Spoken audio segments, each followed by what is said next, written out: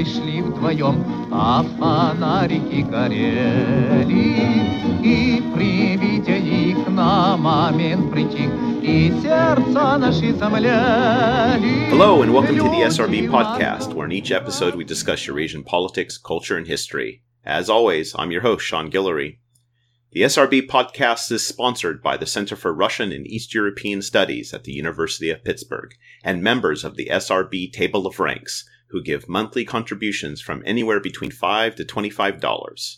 You can help support the podcast by going to my Patreon page at patreon.com/Sean'sRussiaBlog or the podcast website, seansrussiablog.org, and click on the Patreon donate button and join the Table of Ranks. One shared feature between Russia and the United States is that both expanded across a vast continent to the Pacific Ocean. But while Russia is recognized as an empire, whether the United States was also an empire remains a matter of debate. This is despite the fact that both the Russian and American experience of colonization shared many features: territorial expansion and incorporation, the practice of settler colonialism, and the displacement and destruction of native peoples. So how do the Russian and American experience of internal colonization compare? I talked to Stephen Sabol for some insight. Stephen Sabol is Associate Professor of History at North Carolina University in Charlotte, specializing in the history of Russia and Central Asia, imperialism and colonialism, and the American West. He's the author of The Touch of Civilization, Comparing American and Russian Internal Colonization, published by University Press of Colorado.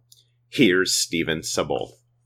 So your book, The Touch of Civilization, Comparing American and Russian Internal Colonization, examines the continental expansion of the United States and Russia in the 19th century. So I thought we'd start by having you talk about the United States and Russia as comparable continental empires. Well, the most obvious example is simply the contiguous nature of their expansion. And this has been noted by other historians and scholars before me, in that, you have one state expanding eastward and the other state expanding westward. And so geography is the most obvious comparison that one can make. The other thing that I noticed well before I even started this project is, having spent so much time particularly in Kazakhstan, is just the nature of the steppe and the sort of physical features of the steppe. And having spent a fair amount of time in the Dakotas and Montana and Wyoming and so forth, you can't help but notice these similarities between the plains and the steppes. And so as continental empires, you can see how the terrain leads to this expansion. And so for me, the initial appeal was this comparison between the steppes and the plains, and then the nature of the people who lived there, the nomadic peoples, and in this case being the Kazakhs and the Sioux. And so for me, starting this project, it was really the similarities of geography that led me to explore it a little bit further. It's interesting that you actually mentioned the geographical similarities as a starting point, because this is actually something that Russians and Americans both recognized in the 19th century. I mean, you have these comparisons of Russians and Americans and finding some sort of kindred relationship in the fact that, the United States has this prairie and the Russians have a steppe and this vast open continental span of space. So it's actually quite interesting that this is your starting point for a comparative empire. But one of the things that, of course, is contentious that you point out in your introduction, and that is just conceptualizing the United States as an empire is quite rare. Whereas in Russia, it's just normative. So I wanted to ask you about something that you wrote, and that is, you write that the United States colonized, but it had no colonies. The United States was an empire, but not imperial. The Russian Empire colonized, but it had no colonies. Russia was, however, imperial. So what do you mean by colonization without colonies and empire and imperial in this context? In that sense, and I struggled with that statement, and I find it interesting that you pointed out because when I first started the research, I was struck by the fact that um, it's not until about 1898 in the Spanish-American War that Americans began to seriously discuss this notion of colonies and of imperial expansion into the Philippines and Hawaii and these sorts of things. The notion of the overseas empire was very prominent, I think, in American thinking. And so they tended to ignore the manner in which the territory is incorporated into the empire in this contiguous nature as being one of well, manifest destiny is the term that's most widely known.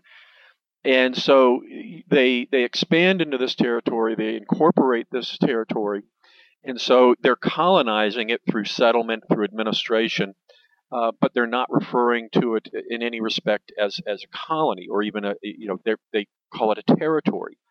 Um, and with Russia, it's simple annexation, and it's a similar sort of process of expansion, incorporation, but they're not referring to it as colonies, but they are colonizing through settlement, through the administration of these newly incorporated territories. And so it then comes down to the way in which each population views their expansion.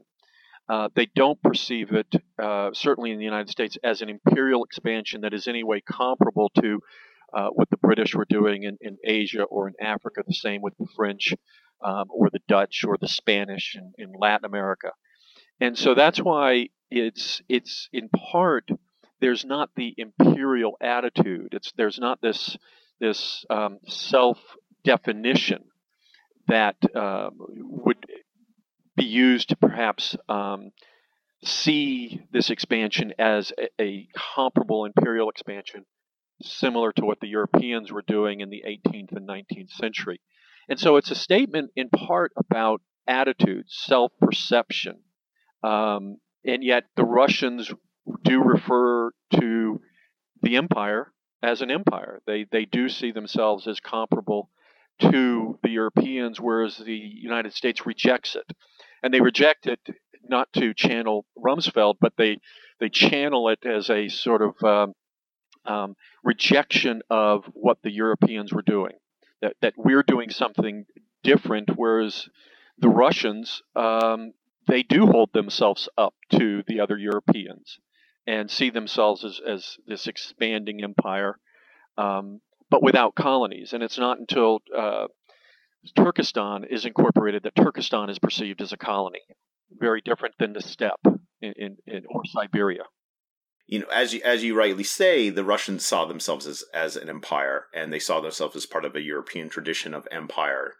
And the United States didn't. They rejected this, that their expansion across the North American continent was different, or they rejected the European imperialism. So how did the Americans explain expansion westward to themselves? Almost in a divine right sense. That's what Manifest Destiny seems to represent. That there really was no obstacle to that expansion. This notion of the sea to shining sea.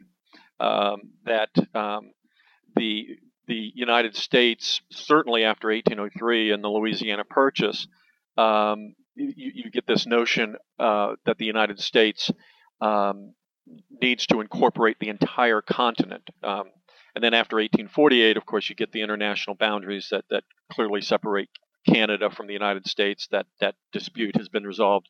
And certainly after the Mexican-American War, the southern border is pretty much firmly established as well. And so it's between California and let's say the East Coast, Virginia, Maryland, what's in the middle.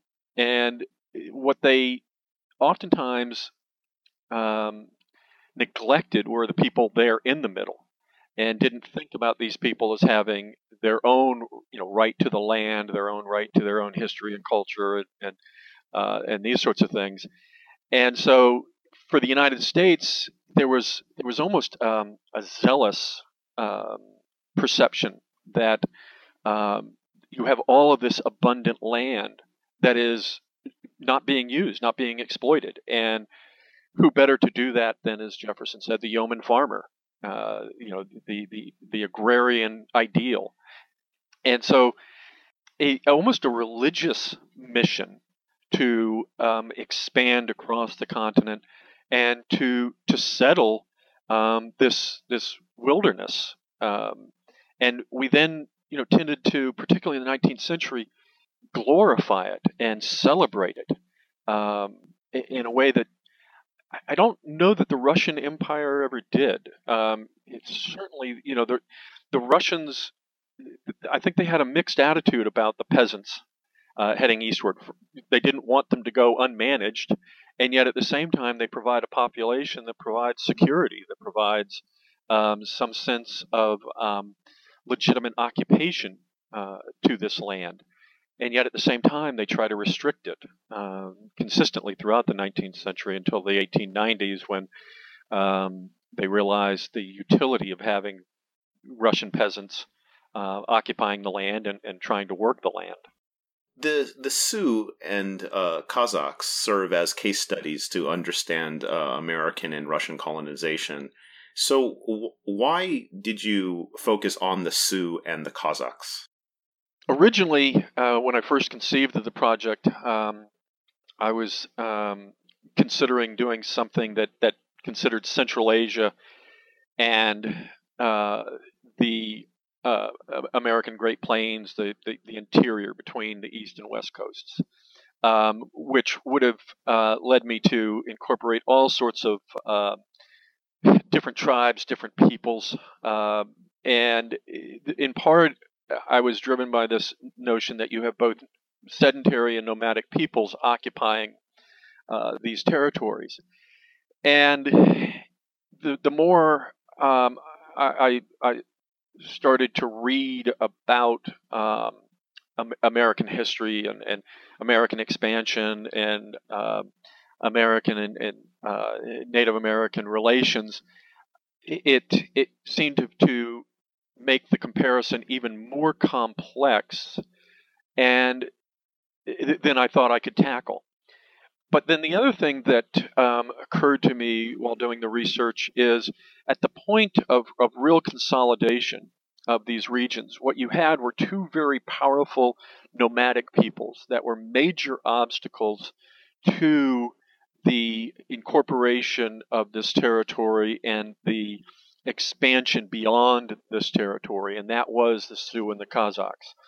The other thing that made the decision an easy one for me was my own previous research into Kazakh-Russian relations, and so I had a sense of a personal sense of a strong background in that side of the story that led me to think, okay, if the Sioux were equally this major obstacle, that should be the people that I use for the comparison. And so that was really the thinking behind the decision to explore Sioux American relations and Russian Kazakh relations in this comparison. And how did the first contacts between, say, Russians moving eastward and Americans moving westward, what were the first contacts with the Sioux and Kazakhs like? My own sense is that they were relatively peaceful.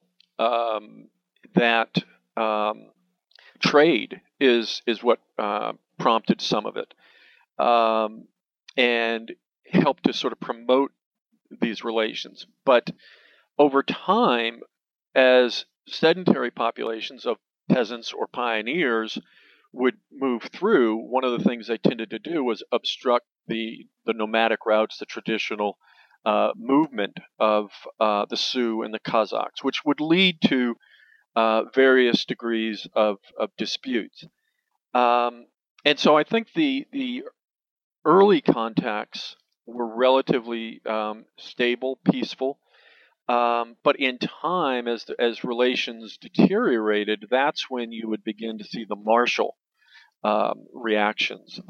Sioux or the Kazakhs trying to resist movement through the territories. And it ultimately comes down to a question of control of the land and control of the resources. And so it's over time that the relationships deteriorate. But initially, I think the relationships were beneficial to each through trade, through um, mechanisms to provide security for each other as well.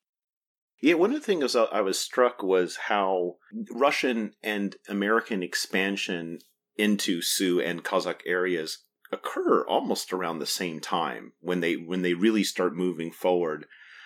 So after this initial contact, where the relations are somewhat mutual, and then things begin to break down, what is the driving push to go in and have settlers and have to consolidate land and consolidate control of the land, and then taking that next extra step of administering over these two nomadic peoples? In part, it's the availability of what seems to be fertile land, and so in both cases, one of the things that struck me is that it the state tended to follow the settlers, and then tried to manage that settlement in order to reduce tensions with these nomadic populations. The when the peasants or the pioneers would go in, what they're looking at is just this abundance of land and nobody's there, no one's occupying it.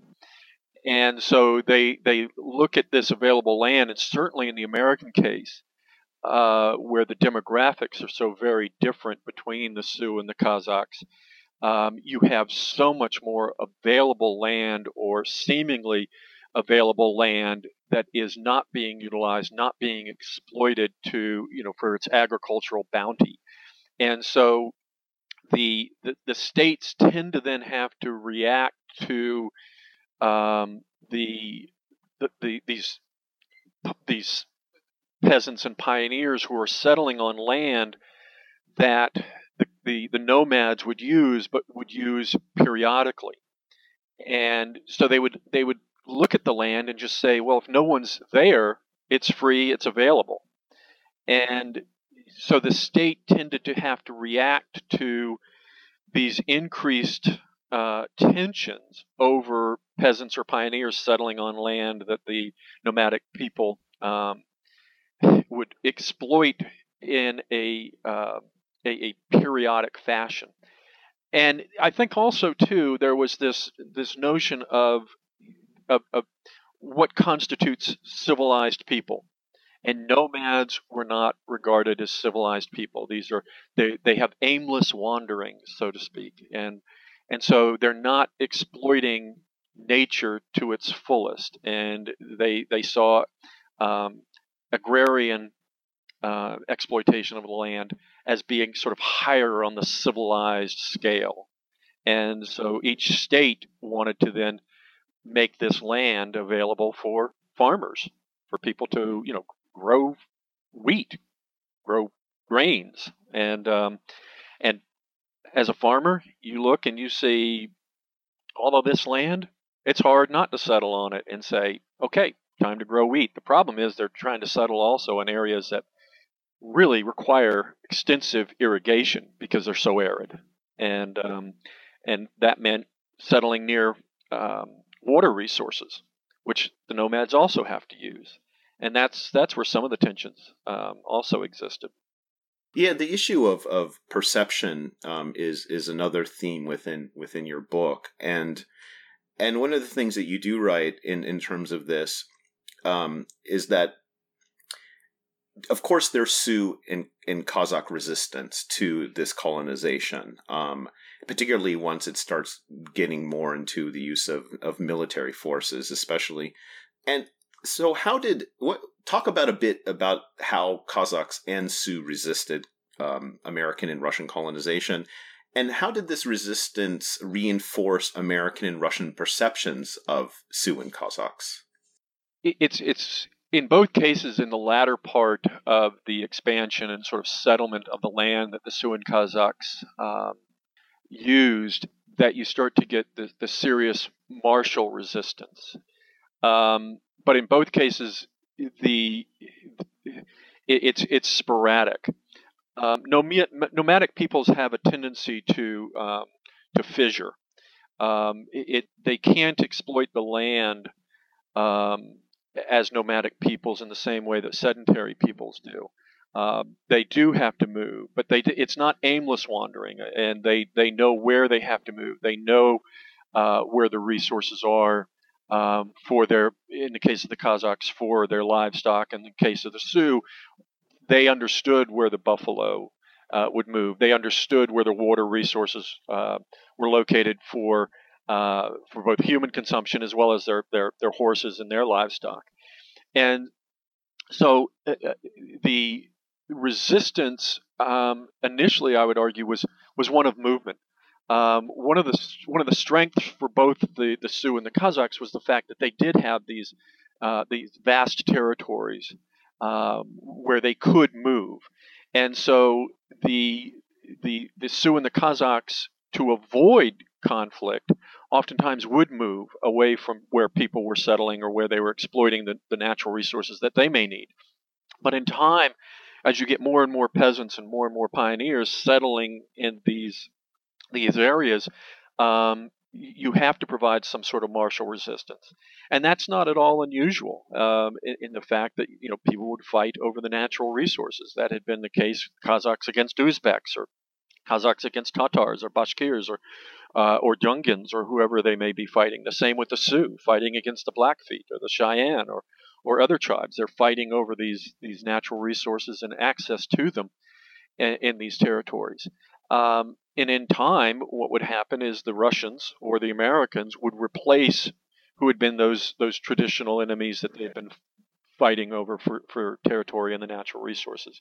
And so they're merely, in some respects, substituting their old enemies for these new enemies, these new intruders into the territory. So it's fighting for these natural resources was not uncommon. What becomes comparable in this sense is now you're fighting people who don't have any intention of leaving, in the way that maybe the Bashkirs or the Tatars or the Uzbeks or the Blackfeet or the Cheyenne might have in the past. And how did the Americans and Russians respond to this resistance, and how did this resistance reinforce how they understood these peoples? Nothing. Well, in a very general sense, nothing was going to stop the expansion, and nothing was going to stop either state from providing the security for their populations to settle on this abundant and underutilized land. And so that's why I say that the state tended to then follow where the peasants or the pioneers were settling to provide that security for their people.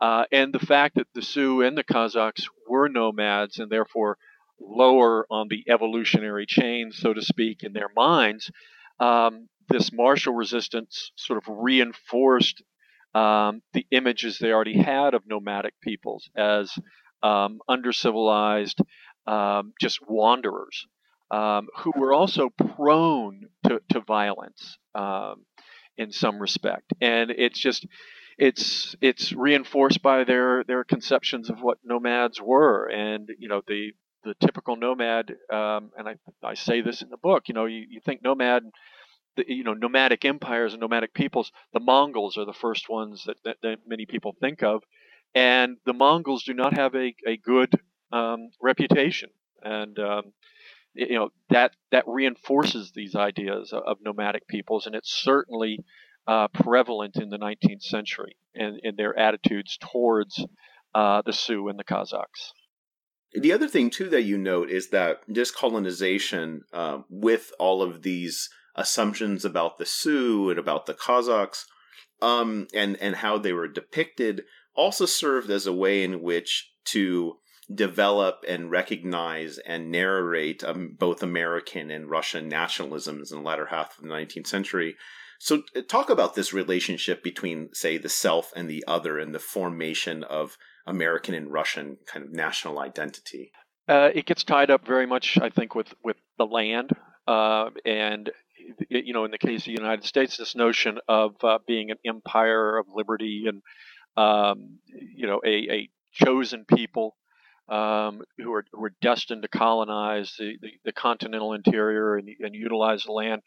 We also tend then to celebrate the way in which we have conquered nature. And I think the Russians have a similar sort of perception, and the notions that progress are very much a part of particularly the American identity, the way in which we celebrate the industrious, brave pioneer tackling and conquering the wilderness, conquering nature. I'm not sure that in the Russian case these perceptions filter down to the peasants. I don't know that the Russian peasants celebrate themselves quite the way in which the American pioneer is celebrated, or the way in which they celebrate themselves in the period. And so I think the identity, particularly for the Americans, it's reinforced by this notion of the pioneer who can conquer the wilderness, who can lead civilization into this wild land that is being underutilized by Native Americans, and so it becomes very much a part of our self-perception as a rugged individualist, whereas Russians tend to be more communal, tend to be more when they do settle in the steppe, they tend to create an environment similar to what they left, and they tend to congregate a little bit more than what you would get in the American West. And so the identity, I think, is reinforced more strongly in the case of the United States than in Russia. And in both cases, too, peasants and pioneers, because they're not they're traveling by foot or by horseback or even later by train, they're not necessarily leaving what they have to perceive of themselves. And so it creates this interesting dynamic of the way in which their identity is formed. Because if you're leaving, say, from Virginia or Ohio and then going and settling in the Dakotas, you're not going anywhere different. The terrain might change, but you've not crossed a boundary. You've not crossed a major ocean or something like that. Right. It's not in the sense of, like, say, the Pied Noir in Algeria, or the South African settlers, or in Zimbabwe, for example, or where you have these other kind of settler colonial societies or even first the American colonists, right, where you get the creation of a very distinct sense of self and identity that's separate than the metropole. Exactly. And Australia is another example. Yeah, Australia too, right. That is interesting, actually. I mean, I guess this is an important distinction between, say, a transcontinental empire versus a continental empire. I think so. When you're, we even do it now, right?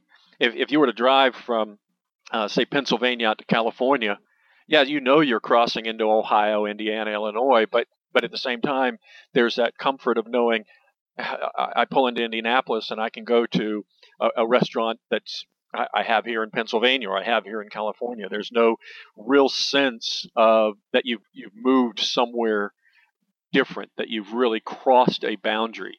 And so I think in this sense, the same attitude is there. Certainly in the 19th century, you've not crossed anything that says I'm someplace new and dramatically different. Now, as a colonization proceeds in both Russia and the United States, you begin to get to the development of institutions of kind of colonial management, for the lack of a better term. You get the Bureau of Indian Affairs, and the Russians have, within the Internal Affairs Ministry, are used to administer these new colonized lands. So talk a bit about the different ways in which both the American, and similarities between how the United States and Russia managed these colonial areas. One of the things that struck me is that Russia kept these new territories under military governor generals and managed them through the military apparatus, whereas by the 1840s, the United States had moved to a civilian administration of territories. The other thing that struck me, and I hadn't thought about this until the comparison, is the way in which the United States, very early on in the post-independence period in the 1790s and early part of the 19th century, determined that these territories would be managed so that they could be incorporated into the federal governance structure equal to the original 13 colonies. So when Ohio is brought in, they're going to reap all the same benefits. 2 senators, a representative, they're going to have constitutions, they're going to have structures that are similar to the original 13. And in many respects, I think that was a genius of the early American expansion, that we can't bring in these new territories as stepchildren to the original 13.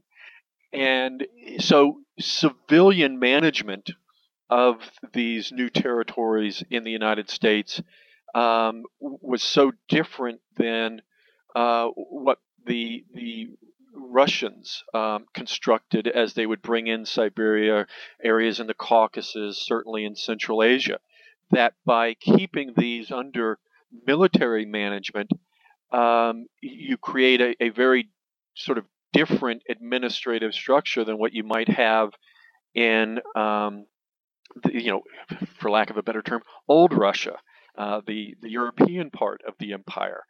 And that, I think, was an interesting difference that I hadn't necessarily considered, because before I started on this project, my sort of understanding of expansion, it was based on the conflicts, the Battle of the Little Bighorn, or some of the battles that were fought between the American military and Native Americans, Geronimo and the Navajo and the Apaches. And so it was my general thinking about that relationship was the military was helping to administer these territories, but that really wasn't the case. And so I found that difference very, very, very interesting. But that also goes back to the general governing natures of the Russian Empire and the United States in the 19th century. And so I found that difference to be an important difference that I hadn't considered before I started this project. Now, you briefly dwell on the question of genocide in the Sioux and Kazakh cases, and while you disagree with the application of genocide in both of these cases, you nonetheless acknowledge ethnic cleansing. So talk about this debate in question about genocide in relationship to American and Russian colonization. It's such a controversial topic that in all candor, I wasn't sure I was necessarily qualified to tackle it. And it's the other concern I had as well is that in taking on a topic like this, I'm not convinced yet that the absence of intent still constitutes genocide. And so I didn't feel that I could give justice to the debate, particularly in the American case. There's no question that Native Americans, not just the Sioux, suffered following first contact, and that there's no question in my mind that there were many Americans who had no hesitation in celebrating the destruction of various tribes as obstacles to expansion. But I don't know that they represented necessarily the majority of Americans. They were probably a minority. Native Americans were perceived, I think, more as a nuisance than somebody that or something that ought to be eliminated. And so I think that if I were to take on genocide, it's become such a divisive issue in the debate that I might lose sight of what I was trying to do in the comparison, and so that's why I was hesitant to take it on, but I wanted to acknowledge it because certainly in the case of the Kazakhs, there are many Kazakh historians who will argue that in the 1930s, the Soviet government attempted genocide. Just looking at the statistics from the 1939 Soviet census, when you have a population drop of about 1 million people, then okay, maybe the debate needs to happen. But I'm not convinced that it was necessarily the intent of the government. And the whole question of intent seems to be driving some of the debate. Now, both Russia and the United States of course, had an ideology of a civilizing mission, and I was in regards to this and the differences and similarities between the Russian and American civilizing missions and how they understood their role and what they were trying to do are, I think, are really interesting to think about. And there was the two statements that you made that kind of summarized the American and Russian views on assimilating the Sioux and the Kazakhs. So there's the American statement, I think it was made by a preacher or something like this, who said, "Kill the Indian in him and save the man." And then you wrote a statement that says, "Russians did not want to make Kazakhs become Russians. They merely wanted the Kazakhs to be less like Kazakhs." So how do you understand these two positions on assimilation, and what were their consequences for the Sioux and the Kazakh people? The statement "Kill the Indian, save the man" was made by Colonel Pratt for the Carlisle Indian School, and it, I think, symbolizes the American attitude that what you have to do in order to raise their civilization, you have to make them more like Americans. And part of that was the Christianizing aspect to it, because when they viewed Sioux or even Native American spirituality, it was paganism, it was heathenism, and so the idea is that if you can take out many of the traditional features of these people, these cultural features, these social features, if you are able to Christianize them, if you are able to teach them industry and teach them how to become farmers versus their nomadic wandering and these sorts of things, then what you're doing is you're taking the Indian out of him, but you're saving the man. So it's the backwardness of being Indian that they want to eliminate, and the only, if you're able to do that, then you save the human, but you have to kill the tradition. You have to eliminate the tradition. I don't get the sense in the Russian case that was the intent. Because there's actually a stronger symbiotic relationship between the Russians and the Kazakhs. The Kazakhs contribute to the economy, primarily as producers of livestock, horses, cattle, sheep, goats, and so forth.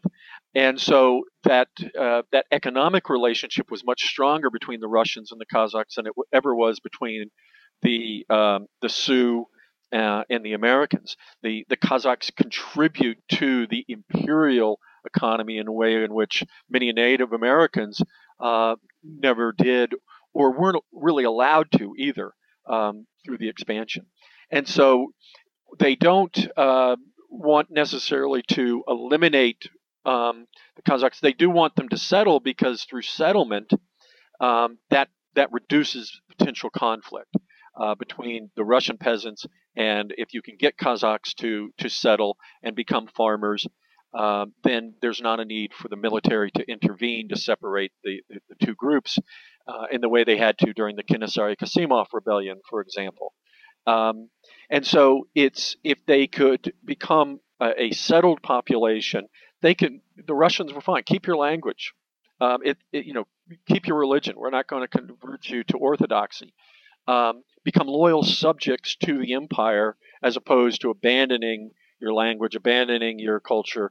It's really only by the 1890s and early part of the 20th century that the fear of Tatarization, the fear of Islamic fanaticism began to swell up in the Russian mind, and the Kazakhs are becoming somehow now Muslim fanatics. And so that's when they decide, okay, maybe Russification might be the policy we need to pursue, rather than just leaving their culture alone, leaving their language alone, and these sorts of things. Whereas the United States was far more keen to intervene in the cultural constructions of these people, far more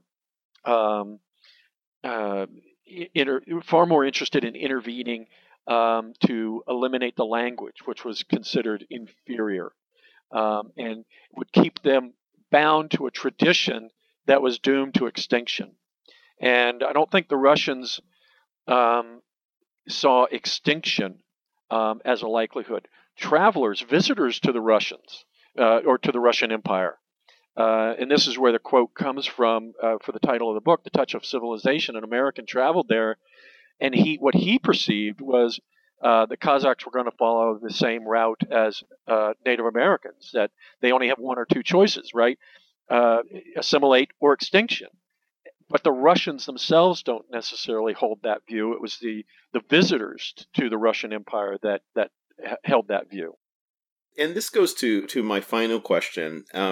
You asked, of course, in your introduction whether the United States was an empire, and we've talked about this question already in our conversation, and of course the answer is yes. So, given that you see the United States as an empire, what kind of empire was it, and how does the Russian example help shed light on it? In many respects, the United States was, I think, a far more intrusive empire into the lives of the indigenous population. Certainly, the way in which, for example, education was handled, in the way in which the Native Americans were settled or forced to settle on reservations that were really insufficient to the needs of sustaining the population. The way in which the United States government really consumed the economies of these people and tried to force new economic methods on these people. There were many observers in the 19th century who said, the land you're forcing the Sioux to settle on is not at all conducive to agriculture. It is conducive to livestock raising. So let's give them cattle, let's give them horses, and allow them to move around the reservation.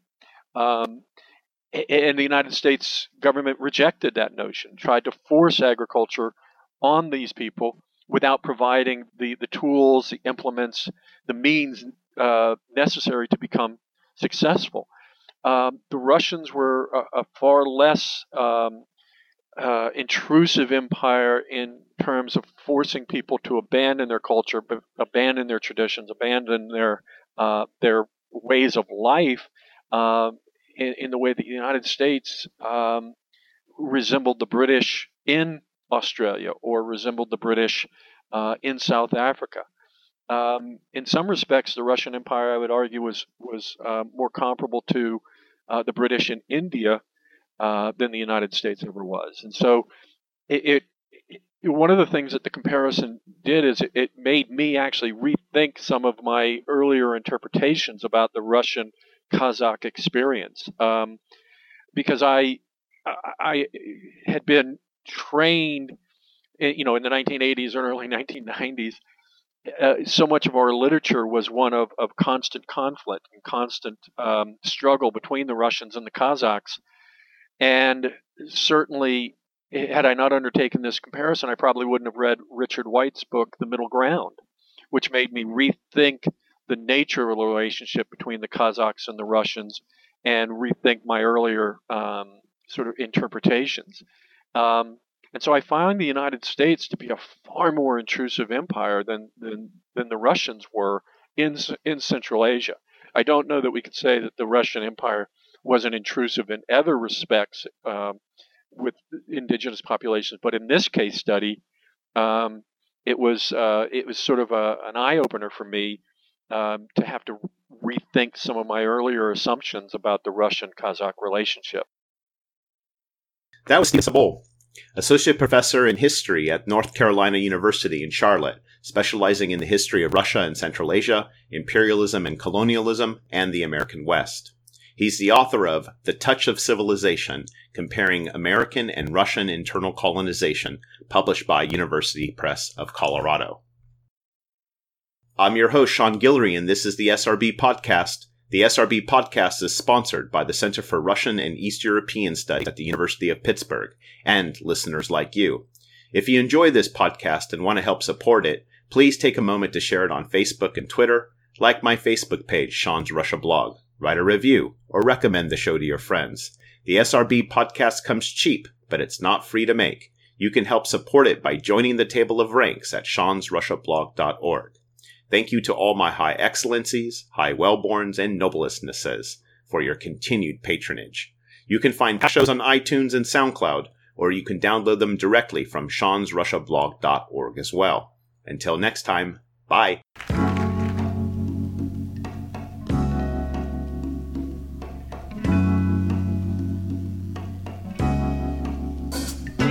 Little ghetto boy playing in the ghetto street. What you gonna do when you grow up and have to face responsibility?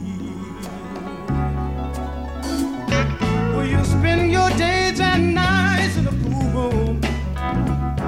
Will you sell cats of madness to the neighborhood little ghetto boy? You already know how rough life can be, 'cause you're seeing so much pain and misery. Little ghetto boy, your daddy was blown away. He robbed that grocery store. Don't you know that was a sad, sad old day? All of your young life you've seen such a misery and pain. Well, it's a cruel place to live, and it ain't gonna change. You're so young, you've got so far to go. Don't think you'll reach your goal, young man.